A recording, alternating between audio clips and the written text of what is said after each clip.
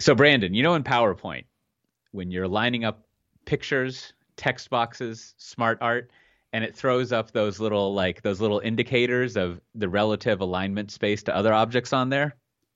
I'm very familiar with this. I 100%. The snap grid.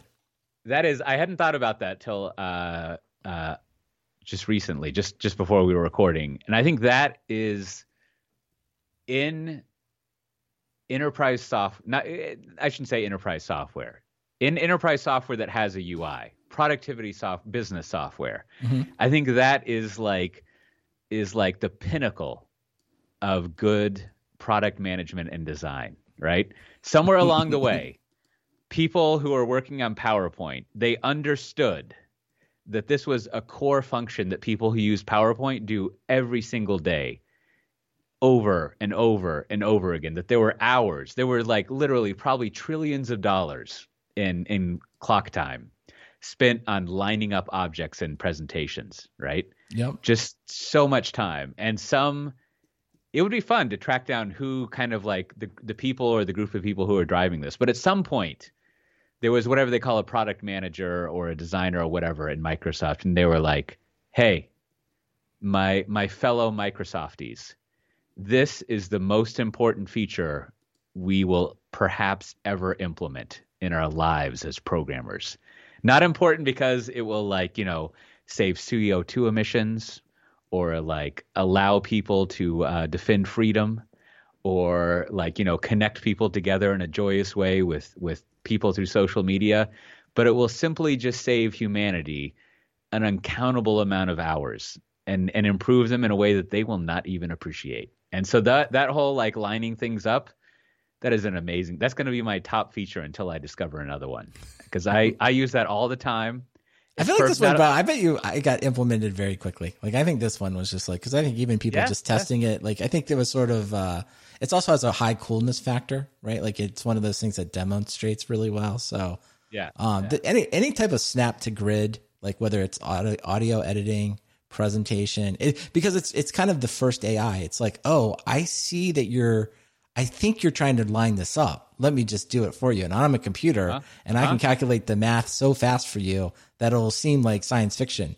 And it is, it's phenomenal. Anytime I encounter a feature like that, where it's, almost any type of autocomplete is in that a little bit as well. Autocomplete's even a little bit, scary at times when you're writing emails. You're like, this is great. This is why computers are great. You're a few steps ahead of me and correcting me and you know exactly what I want to do. Now, we can only have that feeling all the time with a computer rather than, all the other times when we're completely frustrated by them. I think maybe you're right. I think I don't know if I want to correct this, because now you've made me think that autocomplete, that is also a phenomenal feature in any piece of software. But I think maybe spell check. Mm-hmm. That might actually be the number one feature that software has ever come up with. Well, I'm going to go further. I'm going to say the Google spell check, the did you mean remains to me. I know it's not all that complicated to implement, and I've read about it, but it does remain. It remains to me almost science fiction. The fact that I have typed in words that are so beyond misspelled, it's not even remotely close, right?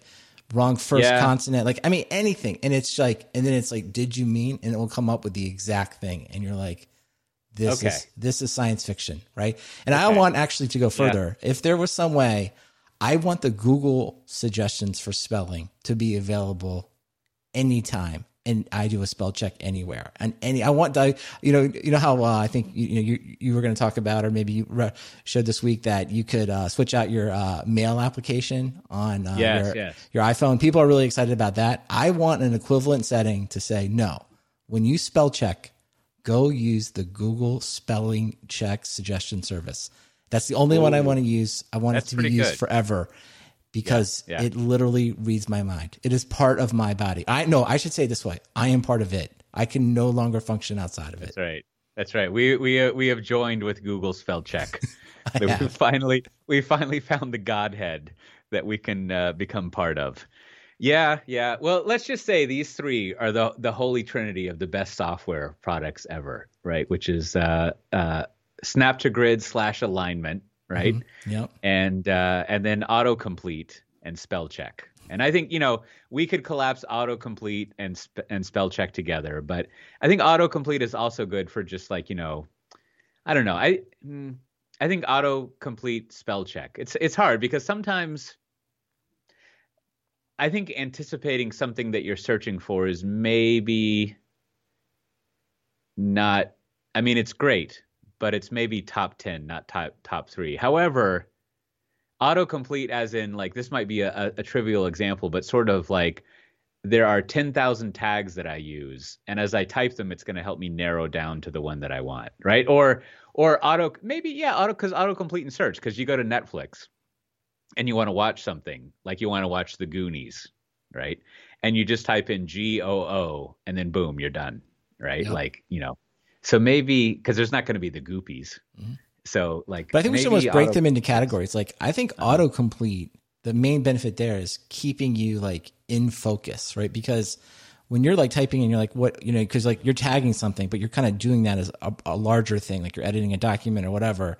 So the more that the tool can help you stay in focus, not have to be like, how many tags do I have again? Or it's like, what I mean? It's sort of like suggesting, and it's keeping you like your mind on what you need to think about in finishing it. So like that's the main benefit there, right? Whereas I think Google spell check and kind of autocomplete in a search scenario is more around helping you complete the overall task, right? Because like you're in focus, like you're like, that's what you're focused in on. You're like not trying to spell it, and you're not sure what it means. Like the thing that's especially incredible about Google spell check, I mean, I don't even know if we would call this spell check. It's like if you want to like look for like a model number, like you have a electronics or an appliance or something like that, and like you're not sure like which numbers and letters in here are part of the model number and which are part of like the serial number, and like you just kind of start typing it in, and it somehow just picks out the model number for you, and you're like, oh yeah, and then you click on that link, and then it shows you like, usually like you're downloading the PDF of instructions or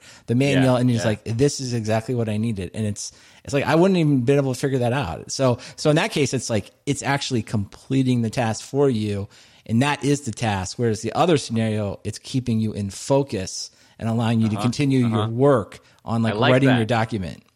Now I'm gonna combine together some things here and suggest the third best feature. One, snap to grid and alignment helps. Not just snap to grid, but the trying to teach, show you how you can align things. Well, I think spell check is number one. Very important for humanity. The second one is allowing you to line things up properly. Okay. Yep. And the third, I'm gonna collapse together a lot of what we talked about and call the third search. Yeah. I like it. I think that's the holy trinity of software features right there. Yeah. Yeah. And each of those, well, the first two are very straightforward, right? Like, but search is a very, very nuanced way of looking at things. And search includes a lot of what you're talking about. Search is not just like a card catalog where you can go and kind of look for things. Search is like a way of kind of helping you figure out the right words to type in for what you're looking for, like you do in a Google and so forth and so on. So I think that's what we're going for there. Now, the rest of top 10, we can talk about that some other time. But if you didn't have whatever the technology is, if you didn't have those three features, it would not be as good. Those are the three features that really have, I think, moved the bar for humanity. That's what's been going on there. Hello from Twilio. Today's show is sponsored by Twilio. Businesses all over the world right now are trying to reinvent how they connect with the world. Whether a business is delivering packages, treating patients, or running a global customer support center, their customers need them to invent new ways to stay connected. Twilio is the platform that Fortune 500 companies and startups alike trust to build seamless communications experiences with phone calls, text messages, video calls, and more. Really, the only limit becomes your developers' imaginations. It's time to build. Visit Twilio.com to learn more. And of course, we thank Twilio for sponsoring our show. So Brandon, it was VMworld this week, and I have to. I watched the three main keynote sessions about my business unit, my BU, the VMware Tanzu area. It was nice. I think we had a couple of announcements. If I remember, I think one of them was some support for Oracle Cloud, which is great. I had just been in an EBC the day before, and someone had asked on the EBC if we had Oracle Cloud support, and someone very deftly answered the question without answering the question and moved on. This is something, when that happened, I realized have you done any of these online EBCs, Brandon? No, I've not had the pleasure. How are they going? They're all right. I mean, I think. But does it differ than this? You do get some EBC. This is different than just like a customer presentation. Like I, of course, do all that all the time. But like, you know what makes it different is like, do they get like dinner sent to them because you were doing the wine thing for a while? Do they get a different presentation tool? Do you use like some fancy presentation tool when you talk to them? You just. I mean, here, okay. We'll spend a little bit of time on this because the first thing that's going to happen, right? I mean. So normally with an EBC meeting, there are two styles of prep that happen. One, you have, and when I say field, I mean the salespeople, right? Whether they're technical or the non-technical salespeople. But you got two styles of salespeople. You got the very busy parachute in all the time salesperson who's basically just like, send me an abstract and I'll see you the day of the event and just talk about some stuff. Right. And they don't really they might tell you some prep about who this company is, what their deal is, but they're not really going to spend too much time. Even if you have a 30-minute call with them, they're probably going to be a few minutes late, maybe not even make it. And they're just going to tell you some, stuff about the account. They're going to be like, I don't know. They want to hear with me. It's always like they want to hear about, thankfully for what I know about. They want to hear about how large organizations are trying to change their culture and development. And that might be it that you hear. Now, you have a second type of preparation you'll have with field people where you've got like 2 to 3 hours of prep meetings that you have. And the first one, and I generally would favor the second type, right? Because I want to know, right? And I also have the tolerance, having been an analyst, that I'm actually interested in companies. So I was in a prep thing recently where it was an hour long, and it was basically 45 minutes of people describing this giant organization to me and how it's laid out and their concerns and all the different business units. And it was wonderful. And then they kind of went over they'd actually gathered expectations from the people who were going to be at the EBC and what they were looking for. And they went over that. And I was like, great, done. And then I told them what I could deliver, and it matched up so far perfectly. Right. So that was wonderful. So that part, the prep stuff is all the same, right? Now, there is an additional prep that you sometimes get that I've learned to not show up at, which is we're all traveling to town for the EBC. We should meet up the night before and have dinner, right? And, I don't want to do that. So I generally, because at best, you're going to have fun hanging out with people, and then you're going to have too much to drink and eat and stay up too late, and then you got to go to an EBC the next day, right? That's more or less what's going to happen. That's a very mature way of looking at that. I like that. Yeah, and you're not really, for the downside, you're not really going to get anything super valuable. And even at best/worst, someone's going to actually want to have dinner and then work on the slides. Yeah, that's bad. Don't want that. Yeah, definitely do not want that. So I'm not interested in the night before meet up for stuff unless I really know the person. That's whatever. As always, if you actually know the person and your friends, that's a whole other thing. So that part's all the same, except for that one thing. But yeah, I haven't actually thought about that. So to extemporaneous a little bit, generally the point of the EBC is two things. I'm doing this principles up thing instead of the American conclusion, straight up. But generally the point of the EBC is one, it's just ongoing customer relationship management of every year we just meet up so I can go over the slides and tell you what the portfolio is. Account-based management, right? Get some FaceTime, everyone have dinner, shake hands, renew the contract. Totally cool, right? Or the second style of EBC is we're trying to get them to become a regular customer, right? Now there's another variant that's there's some crisis that happened, but that's not usually an EBC. That's usually just an emergency meeting that you have put together. So with the first one, it's just I don't know, you just run through the slides. It's fine. There might be some questions here and there. I don't really see that as much different, except that there's not the palling around. You don't get the in-person stuff, which I think is the real value of just the account-based management is I don't know, one, you want to educate the existing customer about what's going on, and you get the chance to kind of upsell them on other stuff, and they get the chance to learn about new things and kind of smell it out. But really, it's just a chance to get FaceTime and go expense some nice meals and hang out. And oftentimes for the customers, it's an excuse to actually make a trip to go somewhere and, be off the clock more or less, right? To be like, oh, I got to go do this thing. Now, of course, you still got to check your email and all that kind of stuff. But, it's nice. But the second type of EBC, which is more frequently the one that I'm involved in, is kind of like we're trying to like gain a new customer. And then the ones that I've done online, like they are a lot different because you basically give a presentation and then there are a few questions and then that's kind of it. Right. And so it's almost like a very exclusive webinar where people actually ask questions that are kind of interesting. Whereas normal webinar questions are always like, what is your position on the end-of-lifing of Windows 2008 as respect to monad support for Hyper-V?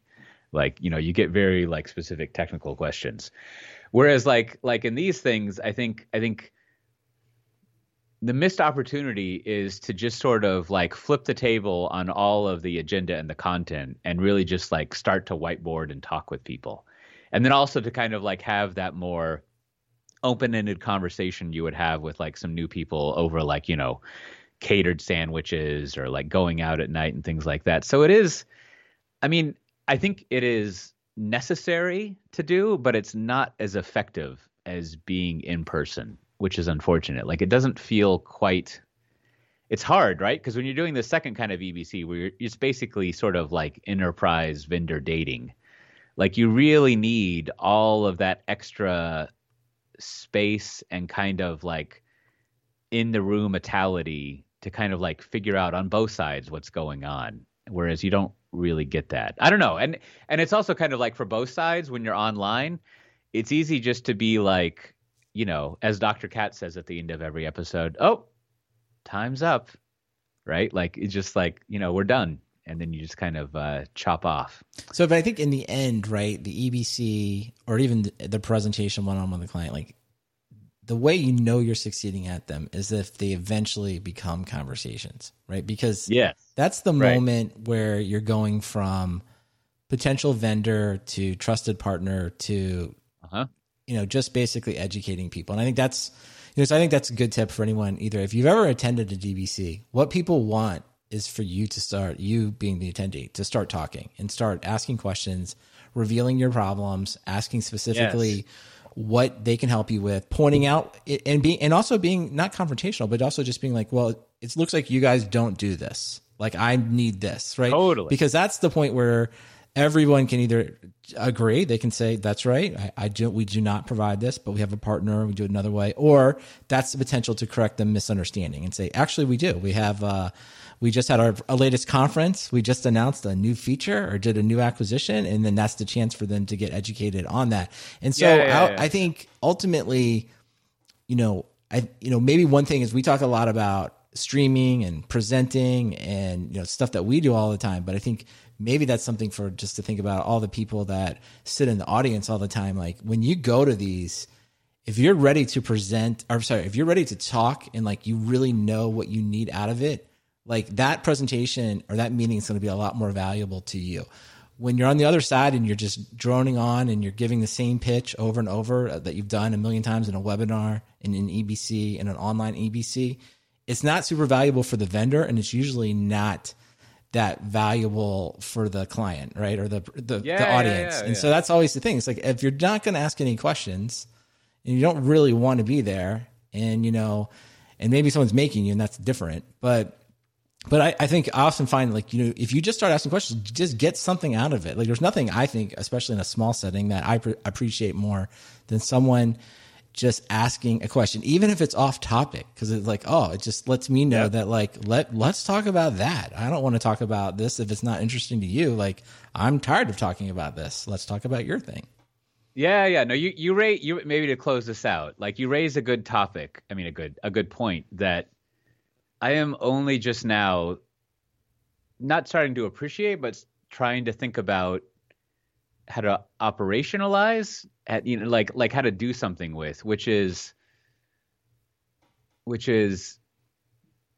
an EBC or really any good customer meeting.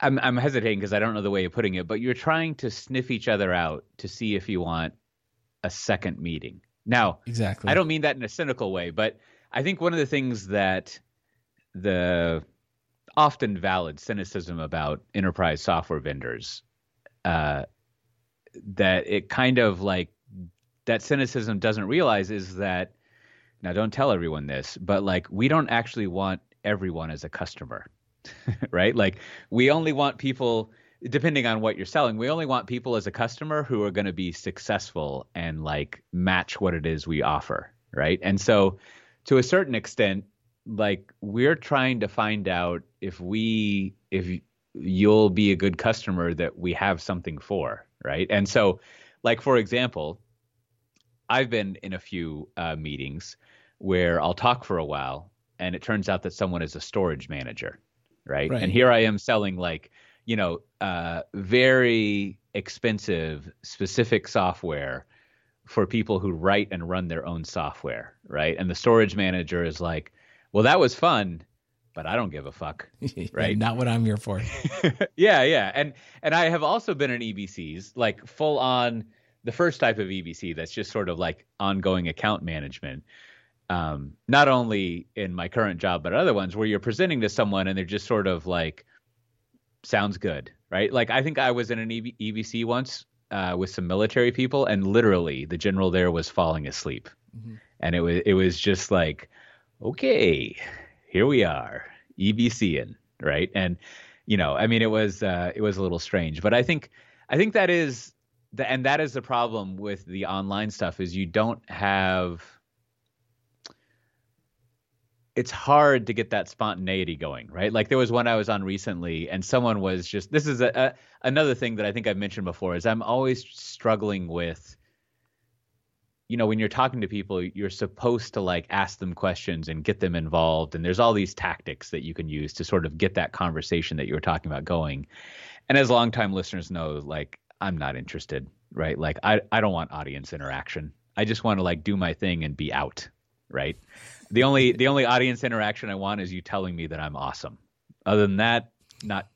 I got 3 kids. If I wanted to be challenged, I would be myself and go home and like, try to figure out a lunch other than a peanut butter sandwich to make them. I got shit going on. But I mean, I'm only 75% truthful in what I'm saying. The other part is joking.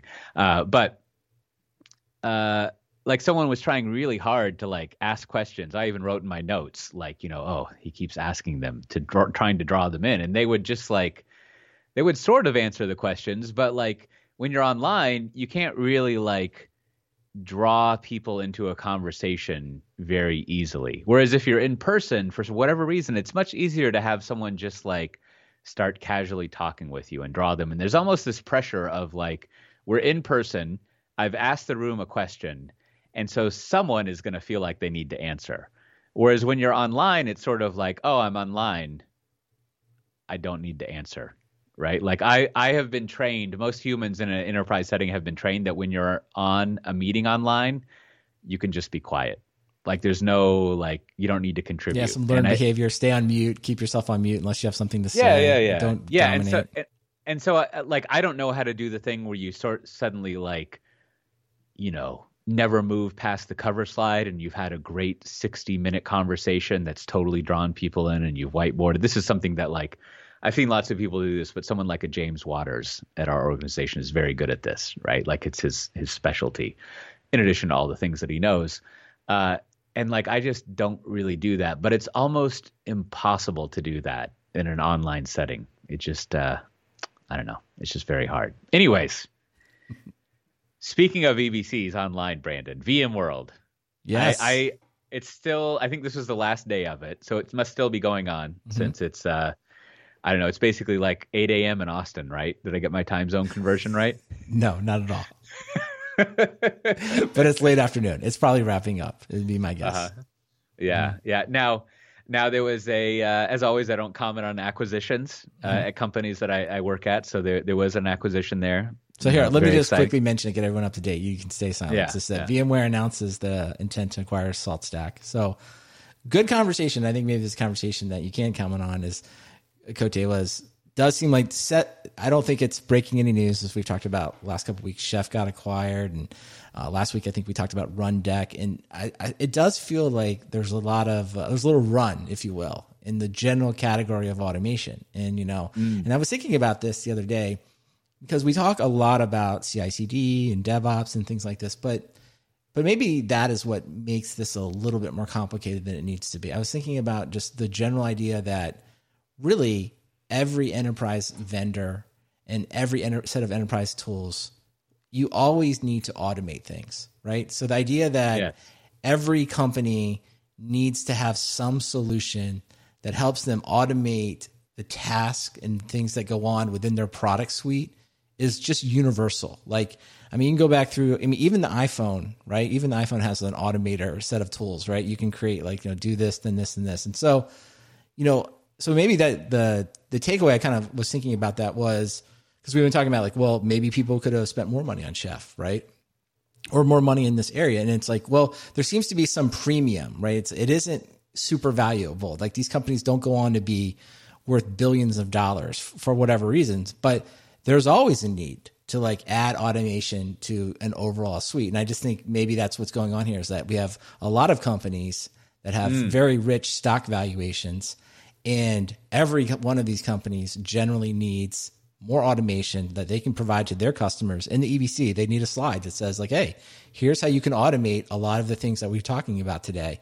And if the price is right, at a relatively low valuation in comparison to these gigantic companies, that may be the reason that we see more and more companies, is that the value of automation is when it's sold with something else. The value of automation itself, independently of that, is just a lot less. So I think maybe that's what's going on in this part of the market right now.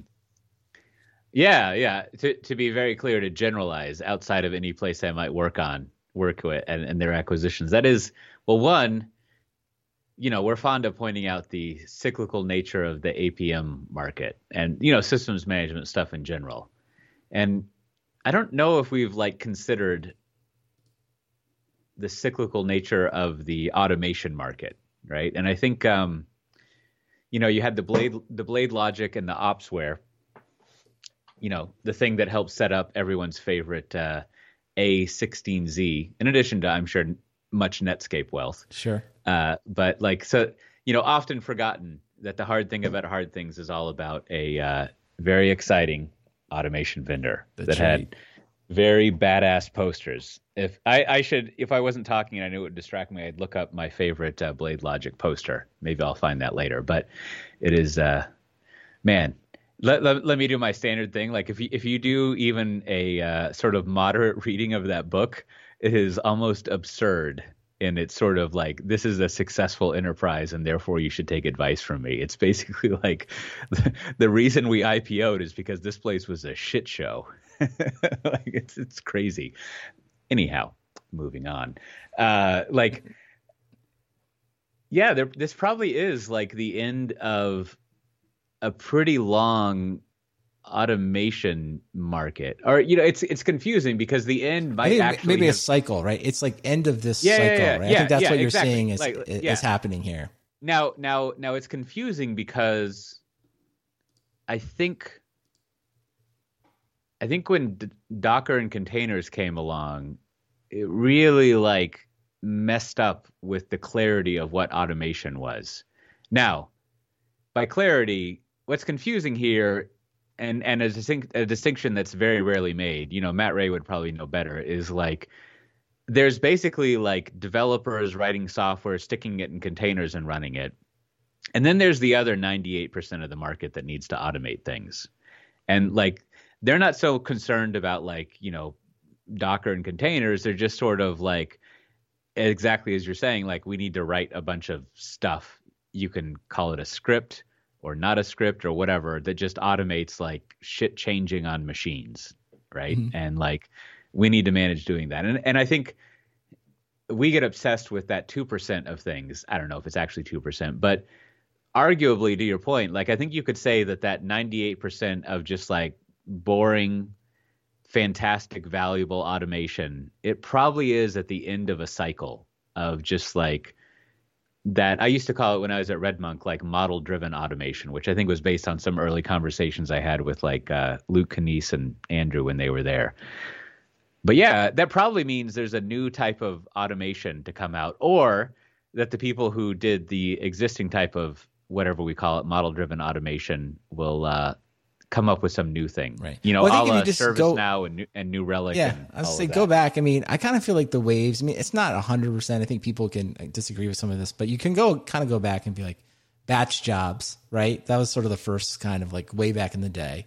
Hey, we just need to like schedule this stuff to happen at a certain time, usually at night. And then that kind of led to workload automation, right? Which was kind of like a slightly different way. It's like, oh, you don't need to wait every day. You don't need to put everything in one job. Like you could just kind of do it on demand, right? And that's like way back in maybe the 90s. And then you had, I think what you're kind of alluding to, more of the kind of the development. And then I guess parallel to this is just simple things like make files, right? Build tools are also happening kind of as a separate kind of thread, right? And then you kind of see probably what people would say, you know, workload automation and developer tool automation start to merge, right? And that sort of like spawns kind of this generation that we're in here, whatever you want, call it DevOps, call it model-based automation, config management, right? And it's like this wave, this cycle, I think is sort of coming to the end, like what you're saying, like these companies are getting snapped up and like put in places where there's some targeted needs for automation, and that will set the table along with containers and Kubernetes and all the stuff that, you know, is being announced now. That'll set the table for some new type of automation going forward that many of the people that we probably talk about like will lead. They'll come up with some other ideas as they go from whatever we want to call this now. We'll just use your term, model-based automation, to whatever. You know, probably have some kind of AI or something like that involved in it. So it's kind of interesting to see like see kind of this segment kind of come to a close. It's almost like graduation, if you will. Like, oh, they're graduated. Yeah. They're off into the world now with their vendors. And now we're going to start looking at the next wave of young companies coming up and see what they offer. Yeah. But it is like, it is funny that like, you know, everything comes at once in M&A world, like all of the, all the various things like pop up on their own. So we'll see. So what else? You know, we got to talk about the VMware stuff. What else did you notice with the VMware? I was gonna say, we've got to talk about the puzzle slide. You know, I think I commented that the other day that I thought it was like a variation of the burger slide that you're so fond of. But yes. I watched. How do you say the CEO of VMware's name correctly? It's Pat Gelsinger. Gelsinger. No, I was about to say it wrong. So did a good job. You know, of course, everyone's doing the produced videos. Very good. Saw lots of good customer stories in there. But I spent most of my time on the puzzle slide. So Coach A, these are the components of the puzzle. And tell me which part you are the most interacting with. There's intrinsic security, app modernization, multi-cloud, virtual cloud networking, and of course, the digital workplace on the side. So I spent most of my interest in the app modernization. Where do you spend most of your time when you're talking to customers in this puzzle slide? Oh, I'm app modernization. 100% all the time? Yeah, multi-cloud comes up every now and then, but that's multi-cloud and multi-cloud on its own is great, good stuff, very whatever. But like in my world of agile software development and app modernization, multi-cloud is just like, we assume that food has flavor. It's just sort of table stakes for what's going on. So I guess maybe take us through the history. Like, where is Pivotal like most represented in this? Because that's maybe like the thing I think you can bring to the table. So Pivotal is an app modernization. So the business unit that I am in, that Pivotal is in, that Heptio is in, Wavefront, and there's new names for these things, but that Tanzu is in, is called MAP BU, which is modern application. I forget I think it's like the AP is modern application business unit. And so it's all application modernization. And then, as I'm sure you saw in the keynote, right, like the idea there is that, there's a bunch of people who have existing states of applications and they want to not only sort of like modernize them, but they want to do application development in a modern style. So basically, in VMware talk, app modernization is developer, right? Is like writing software and anyone who's coding and programming. Now, I don't know if that's represented in this burger slide here, but that is the app modernization that's world that message. I live in. Yeah, no, I mean, to me, I sometimes I just probably oversimplify the keynotes, but I just kind of come back to, like, I know Tanzu was introduced last year, but I really feel like this, like, to me, this is the moment, right? Like, VMware has this massive install base, and I was just saying at my current employer, we were talking about it today. It's like, I just think the VMware admin, the VMware user base is so passionate around VMware. They love it. We can talk about, like, I think we talked about why and some other things, but this is this moment. I think this kind of, for VMware, it's like, okay, they want to maintain that. And they've, essentially, all of you have built in the capability to now run, Kubernetes and all the cloud native stuff. So the real interesting part of this going forward is this the moment that, like, yes, all of those people that have VMware today decide ultimately their modern development should be continue on VMware. Like, to me, that's like the central argument or the central proposal, I would say. When I left the keynote, that's really what the CEO of VMware is proposing, right? He's proposing, we've been with you for a long time. We've done all this great things with VMs, and we want you to continue on with us, right? And it's like, and then of course they went through the slides of the thing that's really interesting about VMware is that he had, I think, every major, do you call them hyperscalers? I don't like the name hyperscalers, but when the quote unquote big cloud partners, so you have AWS, Azure, Google Cloud, IBM Cloud, Alibaba Cloud, Oracle Cloud are all on there. So incredible job by VMware to basically be partnered with everyone, be everywhere. And now there's going to be this moment going forward, right? Like, does everyone choose it? So it's interesting. Like, I just think it is. I do think, like, this is a moment, like, you should, like, in the VMware history, I don't know what's going to happen, but it definitely deserves, like, a solid dot in the VMware timeline. This is the moment Tanzu made its big push. So I don't know. I mean, I'm sure you guys are very optimistic about it, and I'm sure, I have no doubt you're going to have, like, tons of slides and tons of EBCs going around it.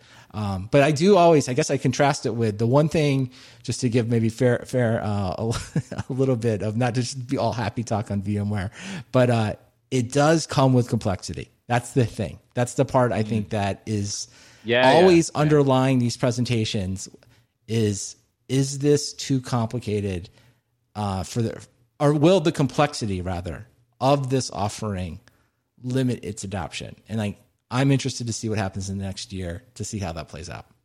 Yeah. No, so first of all, I think you, I guess, as it were, we and you sort of nailed the simplicity of the vision, right? Which is just like, I mean, to put it in my snarky but, like, genuine way, like, hey, computers, right? Like, it's just like, if you're doing stuff with computers, you should do stuff with VMware, right? Like, wherever it is, like, at the infrastructure layer or at the software layer or at the client layer, everything basically except, is this true?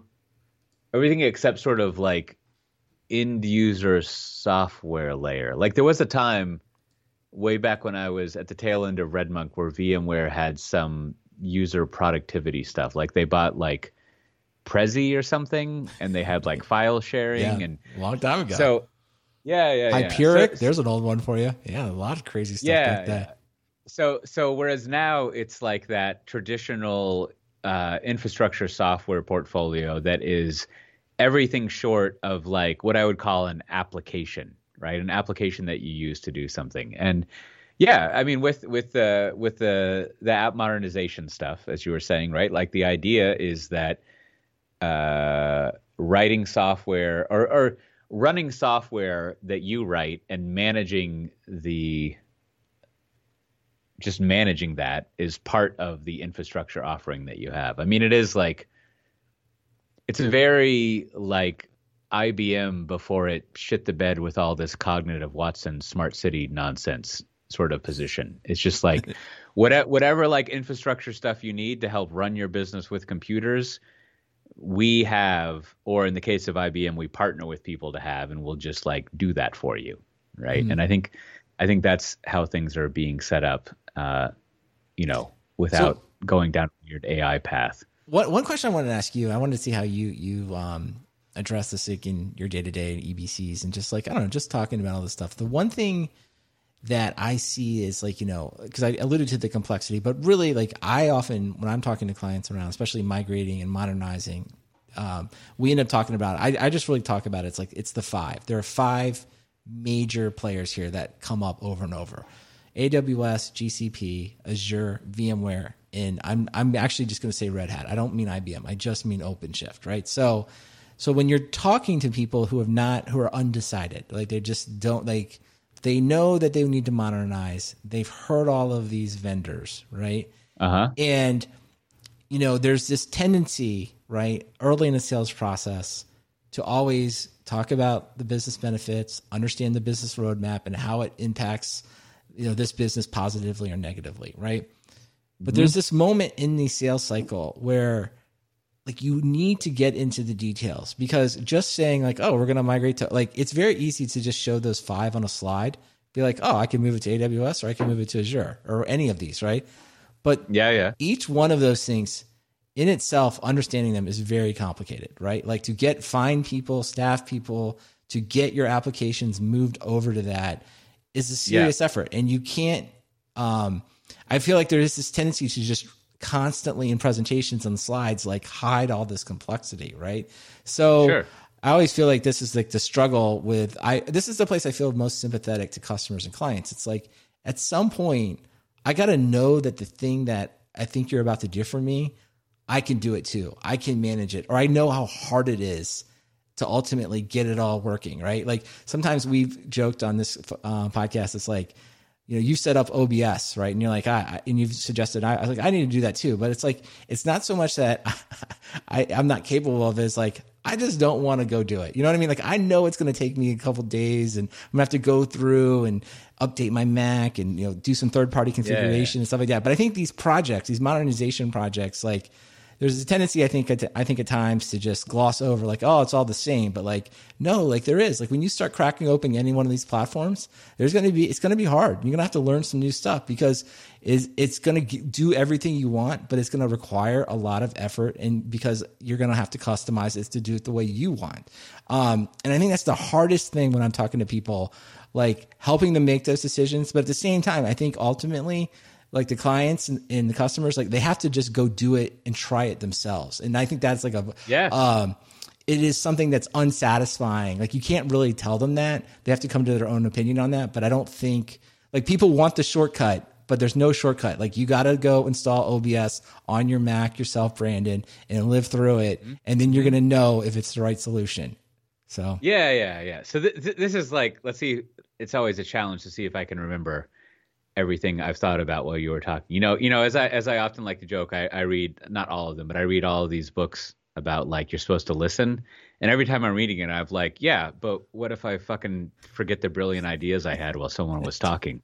Like, it's just like, I need to find talking about cycles, like hopefully in about 2 or 3 years, we'll have some cycle where it's like everyone's listening and no one's talking. So let's talk about how to talk. And then we'll be back to 6-page memos and how to do PowerPoints and, a flipboard with like 3, fried egg layers of why and all that, which will be fine. That's no problem. Anyways, see, I've almost forgotten it, Brandon. It's right there on the horizon. I'm chasing it, just chasing after it. It's coming down. It's all coming back to you now. So yeah, I this is a good time to add. So I've started doing like a daily stream over in the VMware Tanzu thing. I call it Tanzu Talk Daily. If you go to twitch.tv/VMware Tanzu, you can see my daily thing. It's, maybe for US people, it's at 11 a.m. Amsterdam time, unless it's not. But, I am here.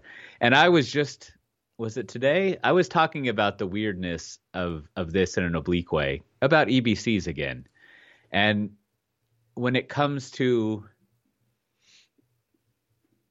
use an idiom, eating the elephant all at once, right? Or the complexity of this thing. And I think like a metaphor is if you were worrying about finding purpose in life and your start was to like read all of Western philosophy or get an EBC on like, I don't even know who the fuck's before Aristotle. I forget if Heraclitus is before Aristotle or not, but like, from like, I mean, before Socrates, I should say. If you were trying to get, I think Homer is before Socrates because Socrates refers to Homer, and there's probably some latent philosophy in Homer. But like, if you were to go, let's go even further. If you were to study Western philosophy from Hammurabi to Rorty, I don't know who a modern person would be. Rorty's after Foucault or whatever, right? But like, you would just like see an EBC on that and be like, I still have no idea what the fuck the purpose of life is, right? And I sure as shit don't know how to implement it in my enterprise, right? Like, and so I think that's the issue that you get with like a huge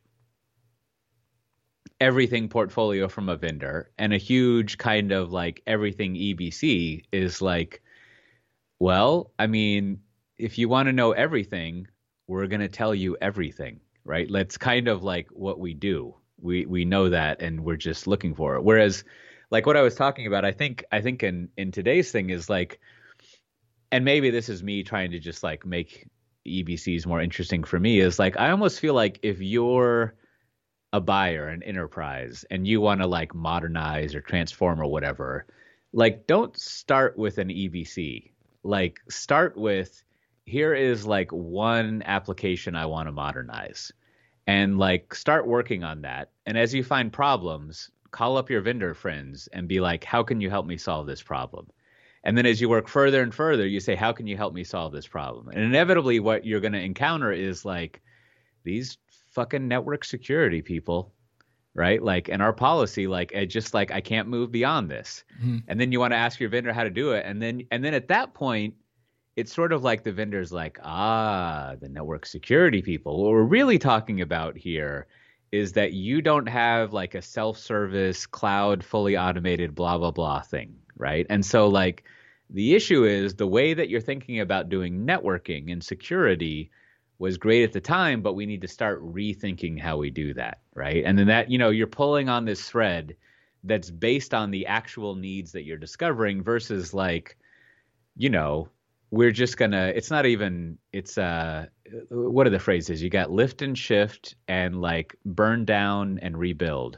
What's the second phrase I'm looking for, Brandon? It's just like, when you just like, we got like, totally really rewrite. I always say like a lot of times we talk about like rehost, replatform, and then you can get to retire, right? And you can also get to the point of just building something new. But I mean, I guess to that whole end, I think, you're hitting on some of the points there, but I think, the idea of like starting with one application, very smart, right? Most people always want to have this grandiose vision, but I think a lot of times like just acknowledging you don't know and starting with something small. And the other thing that I think is just most customers and clients, people doing this don't take advantage of is like, just go to the training, like go to the training for these companies. Like, even if you're not a hands-on person necessarily, if you're like really the one that's going to make the decision about like which platform and stuff, most of these companies offer like anywhere from like 1 to 3 days or a lot of online training. It's like, there's no better way to like really do this than just to do the sample applications, like move a couple sample applications around in really all one of those 5 platforms I just talked about. Because just doing that, even if you never do it again, lets you then have the better conversation in your EBC, right? Like really understanding it, like really knowing where that part is. So I guess I always think about like, sometimes I think maybe vendors and me being firmly in the space as well, like, I think we just kind of assume, these clients, right? They just sort of like, they want to stay at this high level all the time, right? And it's like, and there's this tendency because I think executives and leadership at anyone's company wants to also stay at the high level. But to like, I mean, to become that trusted advisor, it's like almost the willingness to be like, all right, we're now going to walk into the lab together and we're going to spend half a day trying to do some like build some stuff and get some hands-on experience so that this demystifies this for you a little bit and that you can have an opinion about OpenShift, VMware, AWS, and GCP And maybe you'll decide that like they're all the same, or maybe you'll decide that there's a strong preference there, or maybe it'll become apparent to you that based on your previous experience in the history that your company has, that one vendor does make a lot of sense to stay with. But like that in my mind would be so much more useful than like many of the PowerPoint presentations that we end up like almost promising you that in this 45 minutes, I'll explain all of this to you and you'll feel good. It's like, no, like you need to experience it. That will give you the knowledge to make the best decision. Yeah. I mean, like so many things. I think what we've been driving towards is like ultimately, what in one of these, whatever this exchange is going on, these two, like a buyer and a seller circling around. Eventually, you want the buyer to be like, "What do you really want?" Right? just to be like, "What? Like, tell me what you want, man." Right? Like I sell these things. Do you need those things? If you need those things, like, what are your problems? And like, maybe I can solve them, maybe I can't. But like, we're all in computers, and we're all going to tell you that like we have the best vision for this, and we're differentiated, and so forth and so on. But like, you got any problems I can solve? Right? Like, let's talk about that. And then maybe what I can get to, staying at a high level, is to say, for those problems that you have, here's how we generally think about making those problems better, right? And like our approach is this. So for example, right, like, and it's going to, since I use some sort of pejorative term to refer to them earlier, it's going to sound like I'm further pooping on IBM. But, like if you had problems with your mainframe, IBM's answer would be like, well, you should use this better way of doing stuff on a mainframe, right? Or if you don't like WebSphere, we have this Liberty thing, and you can migrate to a smaller version of WebSphere, and you're still like in the IBM world of doing stuff. And that might be totally cool, right? Or it might be like, what were those? There was some unemployment thing, right? And in New Jersey, was it, or somewhere on the East Coast, and there was no more COBOL programmers, so they couldn't do anything. Yep. And it might just be like, well, your problem is you can't do. So you should do something different. Right. And so our approach, anyone who's in the x86, or as mainframe people would say, distributed world, is like, well, our approach to solving mainframe problems is not to be on the mainframe. Right. And that's like what we do. And so like if your problem is a mainframe, like, is the problem that you just need to use it better and like run Java and Linux on the mainframe? Or is your problem that you need to eliminate the mainframe? So like, let's figure that out, right? And like, if I'm a mainframe person, I'm going to try to convince you to stay on the mainframe. And if I'm a distributed person, I'm going to try to convince you to not be on the mainframe. And I'll be upfront about that. But like, what do you really want? Like, what do you need? And like, let's talk about it. Instead of like, headwinds and macro forces, and we all need to be software vendors. Like, yeah, so that's why, like, when I was going over this earlier in my daily thing, and as we were just talking about, like, I feel like what the best type of discussions are, we're working on this problem, which is usually, like in my field, like this type of software or this business need that we have, and we can't do what we want. And it might just be a straight up technical issue, in which case I'm useless, right? I don't know how to do technical stuff anymore. I'm the guy who likes lining shit up in PowerPoint so much that it's perhaps my top feature ever written in software. So it's either just like a technical issue and someone has to be like, oh, you got to use that -X flag on your JVM and it's totally going to work out. Or it's just sort of like a mindset problem or like a framing problem of like, oh, right. What I'm supposed to do is actually have a team of developers and a product manager that delivers weekly and blah, blah, blah, right? And then that might solve the problem that I have. And it's hard to get to that point because it's just like people aren't that straightforward at things. But that's why I think like a good tactic is if you're in one of these organizations, like you should pick some small projects and just start using those and see what happens. And as you encounter problems, like ask your vendors what they got, right? And like, there's probably a certain set of your vendors who are going to tell you, there's probably a name for this response, who are going to tell you that you're wrong, They do it in a gentle way, but they're going to tell you that like, oh, you shouldn't have that problem or whatever. It's like, my old favorite thing with smart people within computers is I would go up to them and ask them how I do this thing. And once they ask me why I want to do that thing, I'm just like, oh, fuck. Right. Like, just like I don't want to have this conversation. Right. That's just I don't want to go read a man. Yeah, it's the wrong time to have that conversation. I think that's the same thing. Like, when someone's asking you like how to do something with your complicated enterprise project, sometimes they just want to know that. They don't need to be told about Netflix and digital transformation every single time. Right. So yeah. And then so the second part is like, and this is a very like, I started for better or worse, like listening to some Deming books. Right. And it's a very like Deming, John Willis. Like there's this spectrum.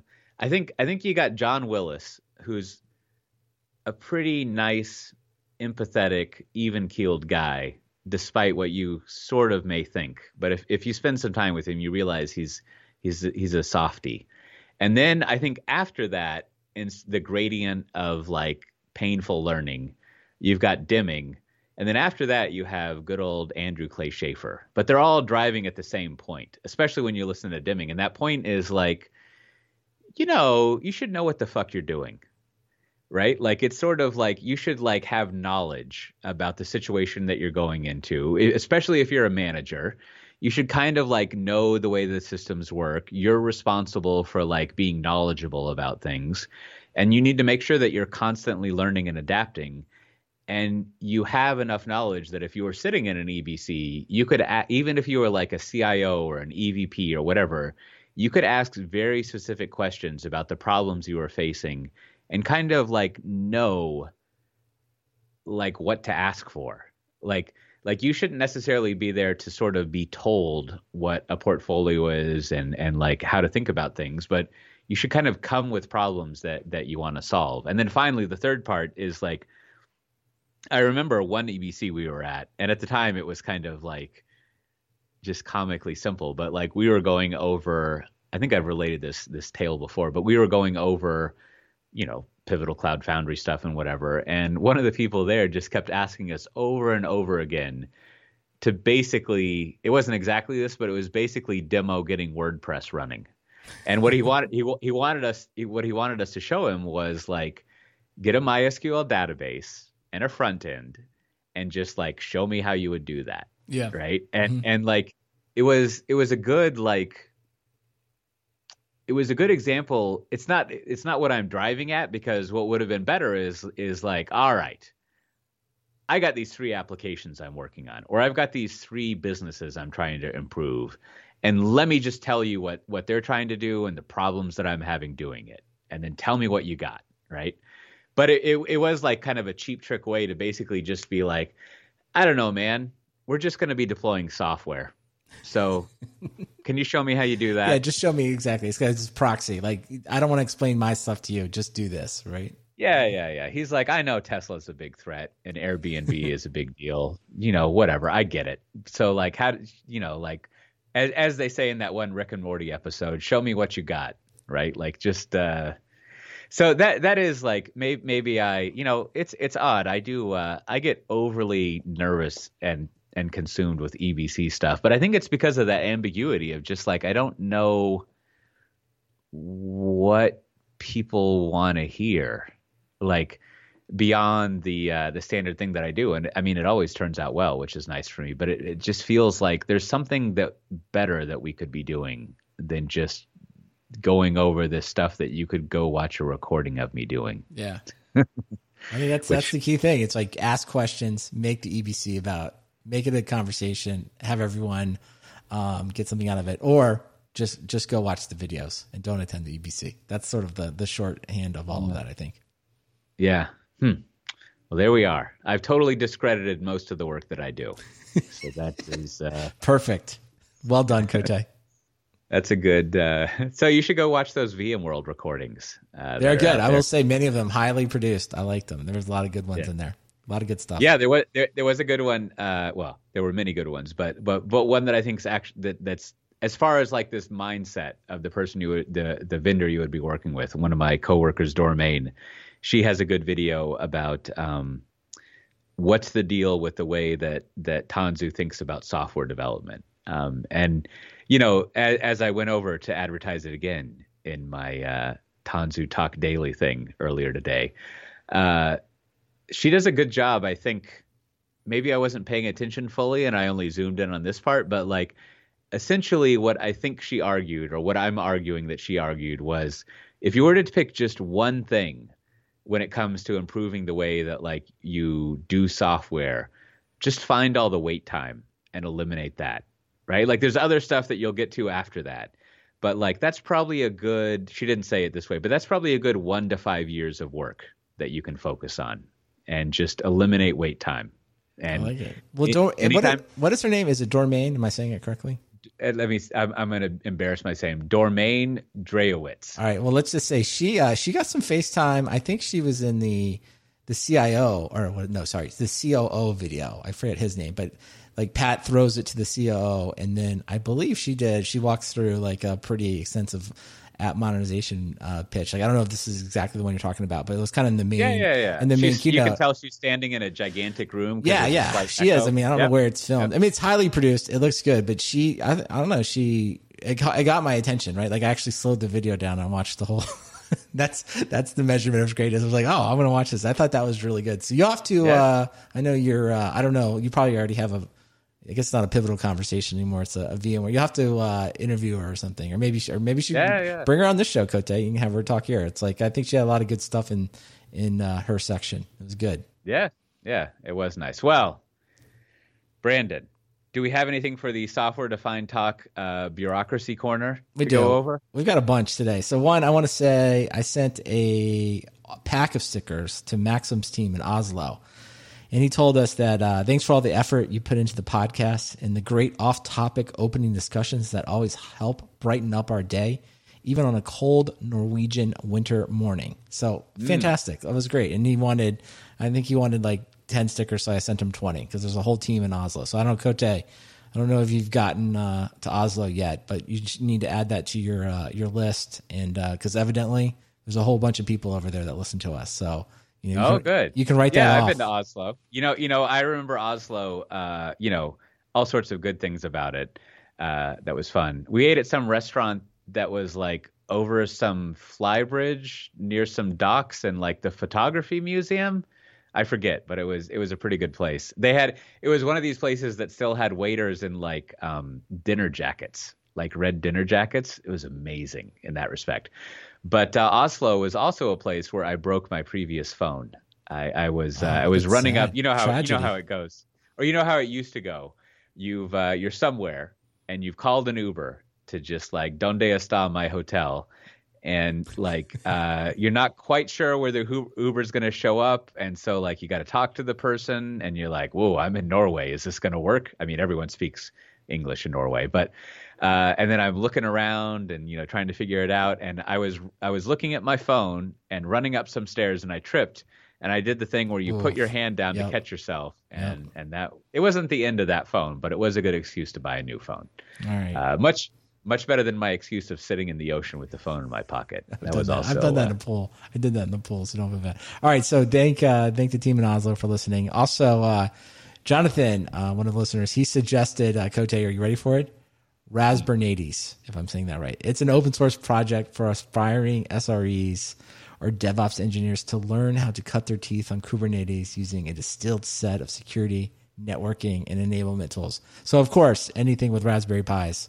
I sent it off to the Raspberry Pi department here at Software Defined Talk. That means I just slacked Matt Ray. I was like, you need to check this out. So there you go. We're talking about, hey, go do the training. Well, I guess evidently with Raspbernates, you can stand up like a whole data center of Raspberry Pis in your house and learn a whole bunch of stuff. So I don't know. I don't know if it's good or bad. I can't say I've done it, but Jonathan said it was pretty cool. So check that out. That does sound good. And then finally, I'm just going to advertise myself. So you should go back, listen to the interview I did this week with Michael Levon on developer relations, Go programming, and code quality. And we talked a lot about automation and stuff in there. So it was a fun interview. Enjoyed interviewing Michael.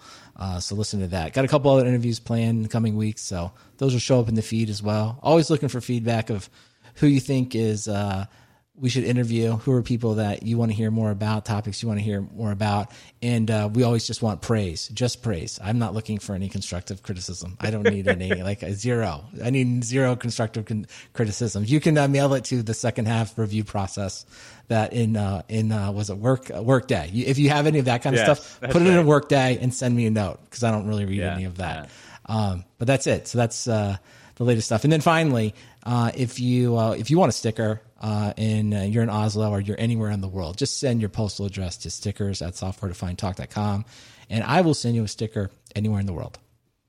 And there's EnvoyCon coming up in October 15th or on October 15th, and then there's another KubeCon coming up November 17th to 20th, which should be fine. And if I can have a little ad here, as I've mentioned several times, I do like a daily show over at twitch.tv/VMwareTanzu, but other than advertising that, since I am here in Europe, I would like to talk to more people who are also in Europe.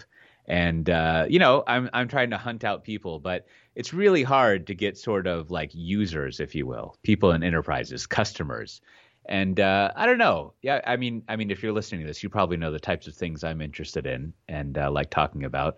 But it'd be nice to get some people on as guests who are in the EMEA, as it were, to talk about that stuff. So it's not just a bunch of Yankees that I end up. I know plenty of Americans that I could talk with, but I want to stop working before dinner, so I don't want to schedule late with those Californians. They need to figure their shit out with respect to time zone alignment. They're like way over there. Not good. Not good. So as always, if you want to see the show notes, there's lots of stuff we didn't talk about. There's a good link to the VMworld Media Kit that links all of the different announcements and things that were going on. I'll have to try to hunt down a link to that domain presentation eventually. It usually takes a while to make the links easily accessible. But if you want to find all that, you can go to softwaredefinedtalk.com/260. Another round number. How long have we been doing this, Brandon? Like 5 years? Yep, about 5 years. That's right. That's amazing. I don't even know, what is this, 2020, 2015? Yep. That's right when I started at Pivotal. I think I was still at 451 when we started. I think that's right. That is right. Yeah. Man, do you remember the extensive research I would do before shows? Yeah, I would write good old lots days. of notes. Hey, don't break the fourth wall here. We still do extensive research. Yes, extensive. That's what everyone needs to know. Yeah. Anyways, and you should join us in the Slack where there's lots of conversation. I think Brandon put, as he called it, the puzzle chart up, and I haven't even read them yet, but there were 46 replies to that thread, which I look forward to going in there. Now, with all of that said, Brandon, what is your recommendation this week? My recommendation is just an episode here of Under the Radar. So Under the Radar is a podcast hosted by Marco Arment and I think it's Dave Smith. And so, Marco, he makes Overcast. Many of you use it, and he's on like a ATP and some other podcasts. But this one was really about David Smith. He wrote an app called Widgetsmith. And Widgetsmith is essentially a way in the new iOS to like create widgets and really customize the colors, the look, the fonts. And so, right, he built this and he was talking about building it. So, but it has rocketed to the #1 downloaded app in the App Store this week. And he's just one person, right? And so this episode is him kind of telling the story of kind of this, he put this out thinking it would be maybe successful, but had no idea it would achieve this level of success, and what it's like to go from being just kind of an indie developer that maybe gets like 100 emails a day to getting 100 emails a minute with around questions and things like that. And I think it's kind of just fascinating to listen to it, both why Widgetsmith sort of took off, right? Because I think it was built as like, just be a nice little way to configure widgets, but it got promoted quite a bit on TikTok, and lots of people on TikTok like to just customize their screens to like show how they look, like, want everything pink or want anything blue or want anything font. So like this idea that I think even Apple, I would love to like be in the Apple meetings where I don't think anyone had any idea that like customizing your various app screens is almost a sense of fashion, and an app that allowed you to do this, that just kind of like, if you will, turn everything the same color and the same font, was going to have this like widespread adoption. So, as much as we talk about on this podcast about business strategy, about, thinking things through, understanding your users, there's still this notion of like, nobody knows anything. Like sometimes you just build stuff, you have no idea why people are going to like it, and then suddenly they like it. So this is one person's story of how he went to it. And if you want the longer version of it, you can listen to the John Gruber podcast. It's called The Talk Show, where he's on for a couple hours and they talk about it. So just an interesting story. Sometimes there are still hits in iOS. Sometimes there are, if you will, quote unquote, overnight successes. So listen to that if you're interested in it. Yeah, we need to have some time where you tell me about all the iOS 14 stuff, Brandon. That's not really our thing. But I remember you were talking about the app library, and I still don't quite know what's going on with that. Well, that's good because luckily there's no podcast that cover Apple. So we'll be the only ones. We'll get on that for sure. Happy to do it. Well, like related, I was just thinking, also in iOS 14, that's right. That's a version, isn't it? Yes. Yeah. So, I have always been a fan. Well, I like to wake up at 6 a.m. in the morning. Well, I like the effect of doing that because I get like an hour to myself before, other people wake up and I've got to do stuff. So it's nice to have some time. And now the key to having alone time in the morning is that other people don't wake up. And if they do wake up, they're very quiet and they don't wake up other people. And so for a long time, I've used like a vibrate thing for my alarm, like on my watch. I used to have another one, and with your Apple Watch, there used to be this thing called like Sleep Aware or whatever. I think it might even be by the same person. I forget, but it's like it's some alarm that you can set, and it was always really. Do people still say janky? It was always very janky, like very weird. But in this new version, sort of hidden away. Apple had this bedtime thing, which is total bullshit. Like if you ever use that in previous versions, whatever their thing was just junk. But like this one, you can set an alarm. You can say like, I want to sleep between 11 and 6 a.m. And one, it'll tell you like 30 minutes before that you should go to bed. But then two, if you kind of hunt down in the features, you can actually have it do an alarm in the morning, like a wake up time. And you can have it do like vibrate your watch for you. And it all like works. It's not this weird, strange setup in that app that I used for a long time. And so that's what I recommend. You can, if you go in and you look at the clock app and you do the bedtime thing, and you got to go find that feature where it actually makes an alarm go off. And then it's delightful. When the alarm goes off, it changes the home screen to tell you like today's weather and how things are going to be going. And it even gives you reminders. I need to turn this off because to your point of like, I don't need constructive feedback. I got enough like fucking construction projects that are going poorly in my life. Like it tells you like how your trends are and how you're doing. And it's just like, you know what? I know how I'm doing because I am here living it. I am aware of it, but it's awesome. It's pretty good.